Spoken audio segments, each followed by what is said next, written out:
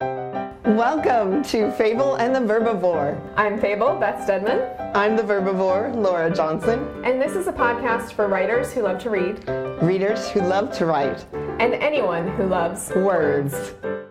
Today we are kicking off summer. Yay! Whether it's officially summer where you are or not, you get to start summer with Fable and the Verbivore.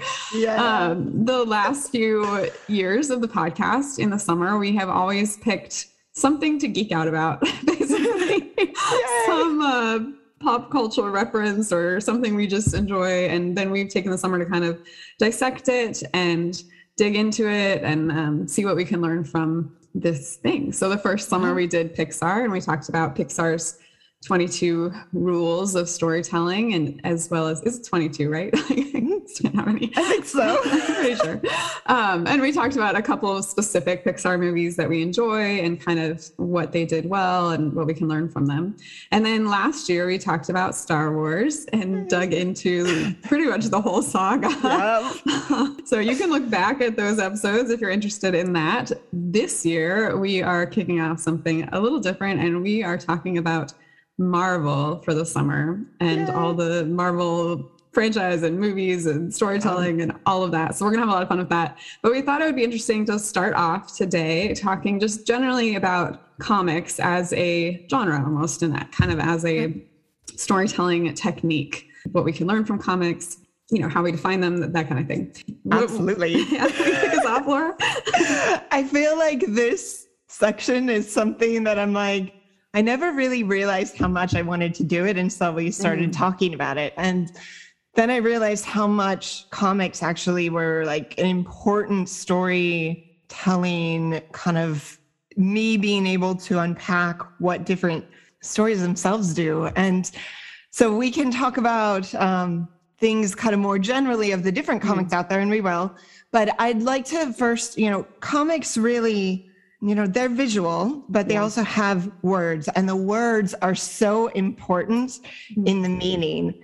And I think reminding ourselves that stories in different forms can teach us different skills about writing. Yes. And that's, I think, my biggest takeaway of comics is I've actually read several novels that are in graphic novel form. Yeah. And it's amazing how much of the feel of the story they have, even though it's condensed, even though they cut out all of these things, they still keep the kind of essence of the story. Yeah. And I think that's one of the best things that it does. It shows you how dialogue can be concise and can be really boiled down to that.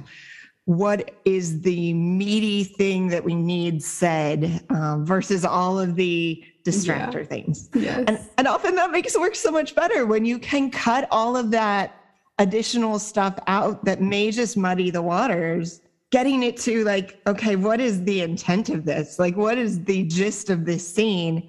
And what are the important bits? That's such a great point. I think that's something we can also learn from things like short stories and flash fiction, and even poetry, as we were talking about recently, like that skill of what is essential and what is necessary, and like boiling something down to its core. And you're absolutely right that comics do that. Like you don't have 100 pages of text to like exposit on all of these things. So you have to figure out, how can I communicate this thing as quickly as possible, and mostly through dialogue. Obviously it's not all dialogue, but it is largely through dialogue, which is an interesting skill too. Like poor dialogue is one of the quickest reasons I will put down a book or DNF a book. Like, it just drives me crazy. And it's a skill that you really need to have as a writer. I think everybody can always use more work on their dialogue. And I think reading comics are a good way to do that, for sure. And I think a story that and are familiar with, I brought a stack of the ones that I like.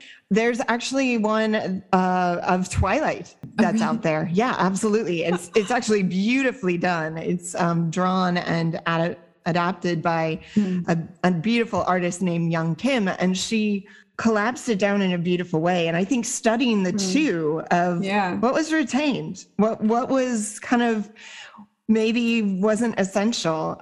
There's a beautiful one of Pride and Prejudice that I love. And it's That's a story fun. I know so closely that I can tell what's missing. Like, I can tell what's not there. And that I really think helps in that sorting through, like sorting down of that, of how would you edit this in a way. So when it's something that you already know, it's kind of like you're gaining those skills in something in a very concrete way. When I think editing can be so abstract that you almost feel like you come to your own work and you're like, I could cut out 10% or 20%, and I don't really know how to stop, or maybe I don't know how to start. And seeing how someone else has adapted something. Percy Jackson, actually, there's a lot of Rick Riordan's out there, the original series, the Lightning Thief, something that you're really familiar with that then takes that and adapts it. There's even, there's a manga, and I loved this, of Marie Kondo's The Sacred Art of Tidying. And I love that. It's a nonfiction, but it took those concepts and it boiled them down. And I think looking at the comparison of what it was in original form and what then it was adapted into can kind of help with that. So that's such a great practice or exercise to like find some, like to go out looking for comics or, these short and condensed versions of the stories that you're familiar with. That's such a great idea. I hadn't even thought of that. And I think the same thing can be done with, we were talking about Jurassic Park fairly recently, when there's a screenplay of a book that you like, seeing what they kept and what they didn't. Because that too can help you like figure out what was important. And if they do it wrong, that might be really good too. Because you can be like, what did they miss? Why does this not work? Why does it work? Yes. And even sometimes I think with movies, like sometimes they change things and it like doesn't work and it makes me really upset. And I'm like, no, you cannot change that. And then other times they'll change things and I'm like, oh, that works. I get why they did it for a movie, and like picking that apart can be really interesting. Absolutely. And I think part of that like comes from a love of the material, I think, or a connection to the material. It doesn't even have to be a love of it. I think that if you respect the original and can then see whatever your medium is that you're trying to shift it into, then you're more likely to keep the essence of it. If you missed it, if you're just on the superficial side of the story, that's where you start making choices that you're like, why the heck did they change the cat in Hunger Games? Like, what did that accomplish? And that the cat is more, gets more important as the story goes on. So there's things like that where you're like, I don't know if they really had connected deeply with this story because they changed something that has implications later on.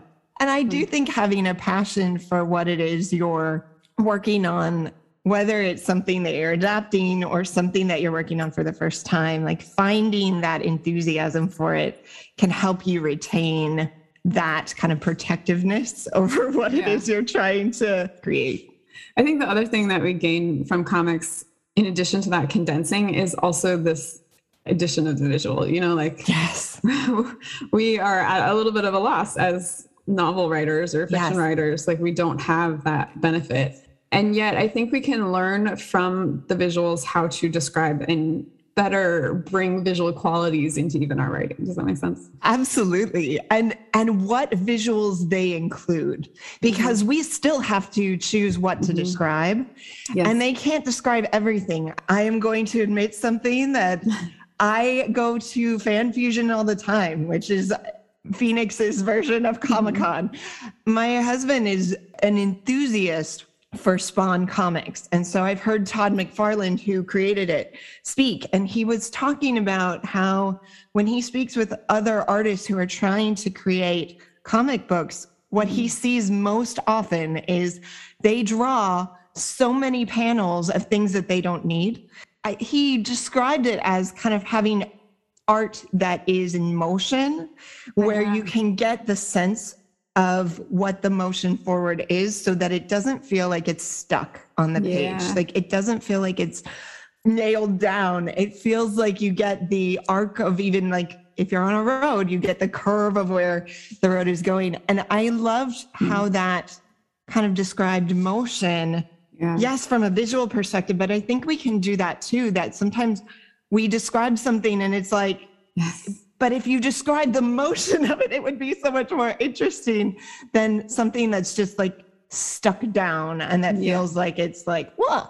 Or the even the negative of something. So saying that the person didn't move rather than saying that the person, the one thing that is moving, the one thing that is in action, the bead of sweat that's like going down their face, what is moving, putting what's not sometimes can be very like, there's not a lot of tension there in like, oh, it didn't do anything. But having what is, even if that person is still, what's moving around it, like what's actually having that energy. That's such an interesting point. I think that it also makes me think like movement leads to something else. Yeah. And so it makes me think like if you can remove a panel and it doesn't do anything, if you can remove a description and it doesn't change anything, like if you can remove a whole scene and it doesn't affect anything, absolutely, then it probably isn't needed, it doesn't need to be there. Or can you think of a way that it can include some connection to some movement into and out of the things around it so that it flows rather than just like being this stagnant pool that the reader gets stuck in almost. Absolutely. Well, and we don't think of it that way, right? We don't often think of it as when a reader gives you the time in order to read those words, like they're trusting you that this has some bearing on it.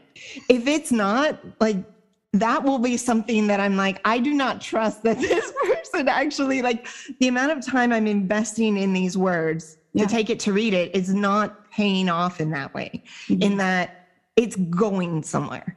As writers, sometimes we're like, oh, but it's our art. And, but to be honest, like we have to consider our audience who's sitting and there. We're storytellers, right? And the essence of story is something happening. It's something moving. It's something like leading to something. It's Aristotle's law of like A has to lead to B, which has to lead to C. Like these things can't be disconnected. And if they are, then you might not have a story. You might have just a lot of description or telling about something or someone, and that's different. Sin City is a very interesting comic and movie. I don't love it. But what I find interesting about it is it's vignettes. It's these short vignettes that are interconnected. You don't really realize how they're woven until they cross. Yeah. And it's such a strange grouping of them. But every time I've seen it, like there are definitely parts of this movie I hate. But the very opening is my favorite part. It's the weirdest little vignette of someone coming out and all of a sudden like the lightning goes and someone changes color and you're like, wait, what's happening? And then you have this really emotional back and forth moment. And it's very surprising. And it's something that's this bittersweet.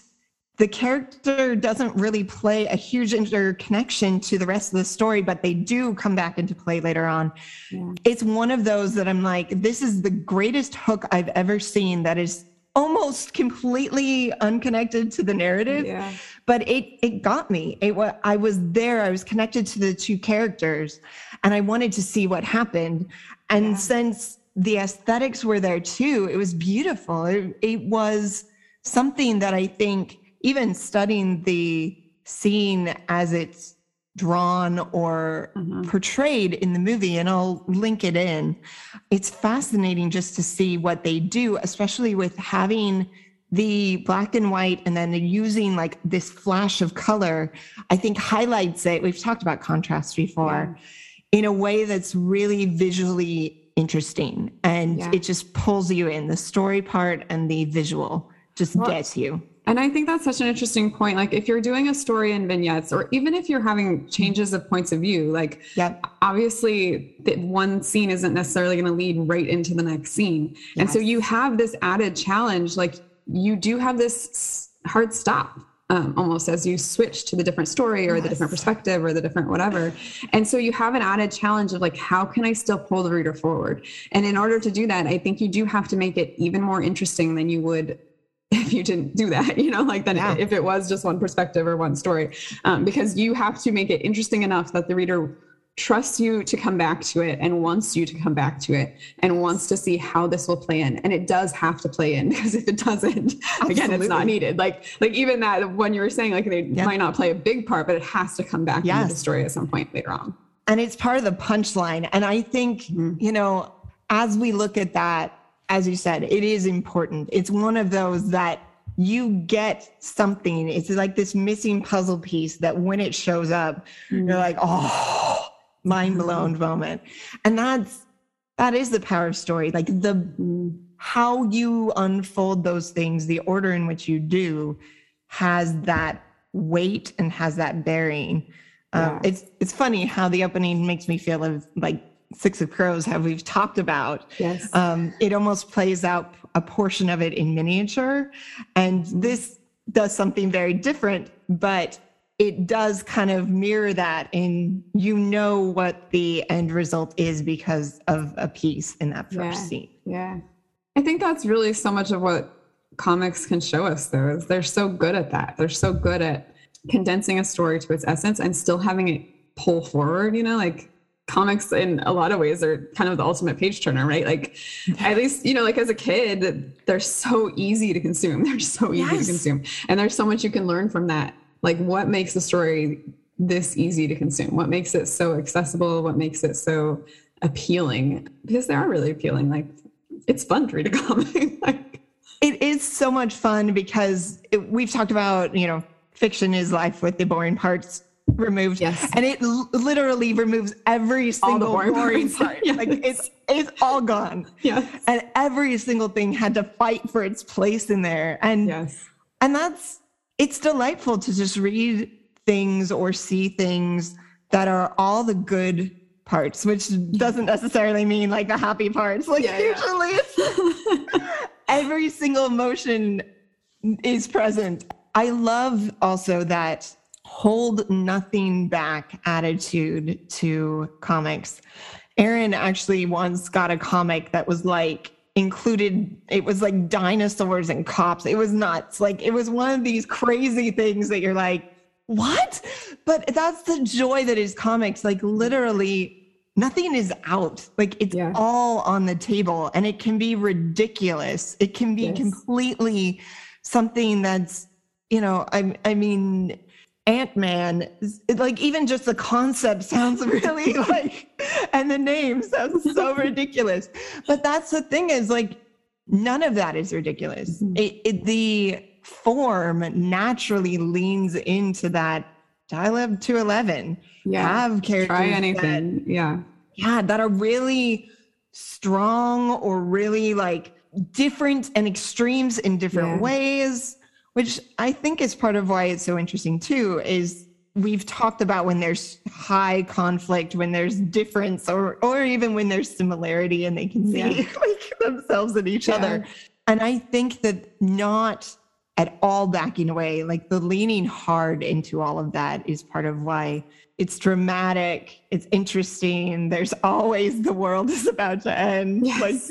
Like it allows those stakes to be really, really high, and it allows us each to like go in and lean in and feel like if this were to happen, the world is going to end. And I think exploring that with the maybe the stakes don't always have to be that dire, but sometimes physically, sometimes when we do play with that and we don't shy away from the emotion behind it, from the big emotions, we can get something really special out of that. That's such a great point. I hadn't really thought of that, but you're absolutely right that comics really explore those extremes and that like free for all creativity with high stakes. So I think that's absolutely right that they can be a great source for studying high stakes and for studying just the limits of the imagination, even a little bit for inspiration. It's interesting. I've actually recently watched one, and so I will start talking about DC because we have to at least touch on them. The Batman actually recently came out with Robert Pattinson as the Batman, Zoe Kravitz as the Catwoman. And Batman was originally from Detective Comics. Like it was a book that was dedicated to detectives, and his history, his origin was as a detective. And what I loved about it is it kind of went back, even though there's years and years and years of comic history there, of story that they could have mined, they kind of went back to that origin story of the Detective Comics and kind of leaned in so hard with the detective noir, the terrifying villains who believe 100% in what it is they're doing. And you actually get all of that, why they're doing what it is they're doing. Like it fully leaned into this person thinks that they are right because this thing happened to them, and it explains all of that. It's none of that paper villain. They just want to destroy the world, which can get old. And really, when there's not that additional depth, like when a character is just trying to destroy the world, we don't have any of that backstory, when we don't have any of that context, it feels cliche. It doesn't feel like it's grounded in any type of emotion. And kind of seeing that interesting revisiting and reimagining of Batman, but actually back to his source, was really fascinating. And if anyone needs like a grim story where they really want to study a villain that does really terrible things for a very, in his mind, valid reason, the Riddler in that film is just disturbing and amazing. Like it's just crazy. Now I'll have to go see it. It's funny because I love detective stories. So that's one of the reasons why I like Batman. It's one of the reasons why Batgirl was actually one of my first comics that I collected, because she is also a detective. She's played by, like the character is Commissioner Gordon's daughter, Barbara Gordon becomes Batgirl. And it's not just like the hero side, it's doing the actual like figuring it out sort of work, which is fascinating. I love that about comics, that one, if you went back to Batgirl, she has like 3 iterations. Batgirl actually gets shot in a comic called The Killing Joke. And so she becomes paralyzed and she transitions to a hero called Oracle that's able to use her mind, her ability with computers to do similar things, but in a new and different way with the Birds of Prey. And I love how those stories kind of come in and out of each other, that there's a lot of different things you can find out about that type of crossover or long-term storytelling within comics as well. Yeah, you get these like elaborate sagas where like the actual story of an individual comic will be very condensed, and yet the story of a character is very expanded. That is really interesting. Do you mind if I talk about another one that I really enjoy? Because I think it actually has something else to give to us. There's been so many retellings about different fairy tales that have kind of come into play that sometimes I think we almost have exhausted all of those.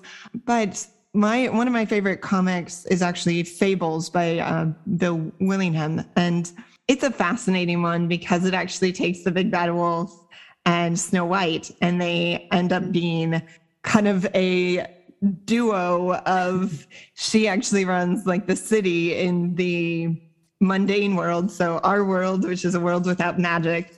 And he is basically the kind of strength who's, the sheriff of the mundane. What's amazing about the storytelling is they just grab fairy tale characters from all over the place and give them, like, we know what their story was, but they change those stories in fun and interesting ways as they go into the new world, into the mundane, the Mundy.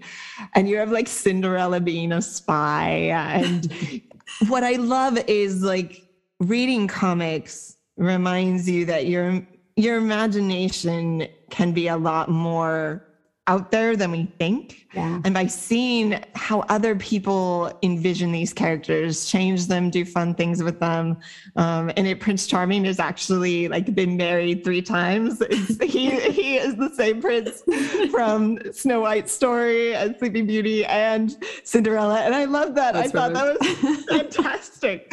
And I think like taking that lens and really shifting it and saying, okay, like, what could we mash up here? How could we look at something different and really explore and really mine what's there? Because we have the stories, we have characters that we can do fun things with. It's just giving us those ideas that kind of spark new ideas within ourselves. So true. Okay. So Yes. Go read some comics. Have a little fun. Pretend you're 12 again. Yeah. And, explore something new and see what you can learn about storytelling from it. See how writers of that particular art form use these tools and use things like high stakes and random creativity and condensing a story and visuals to portray what the story they want to tell. So thanks for joining us. And we look forward to future weeks of talking about Marvel with you. Keep reading, keep writing, and keep putting your work out into the world.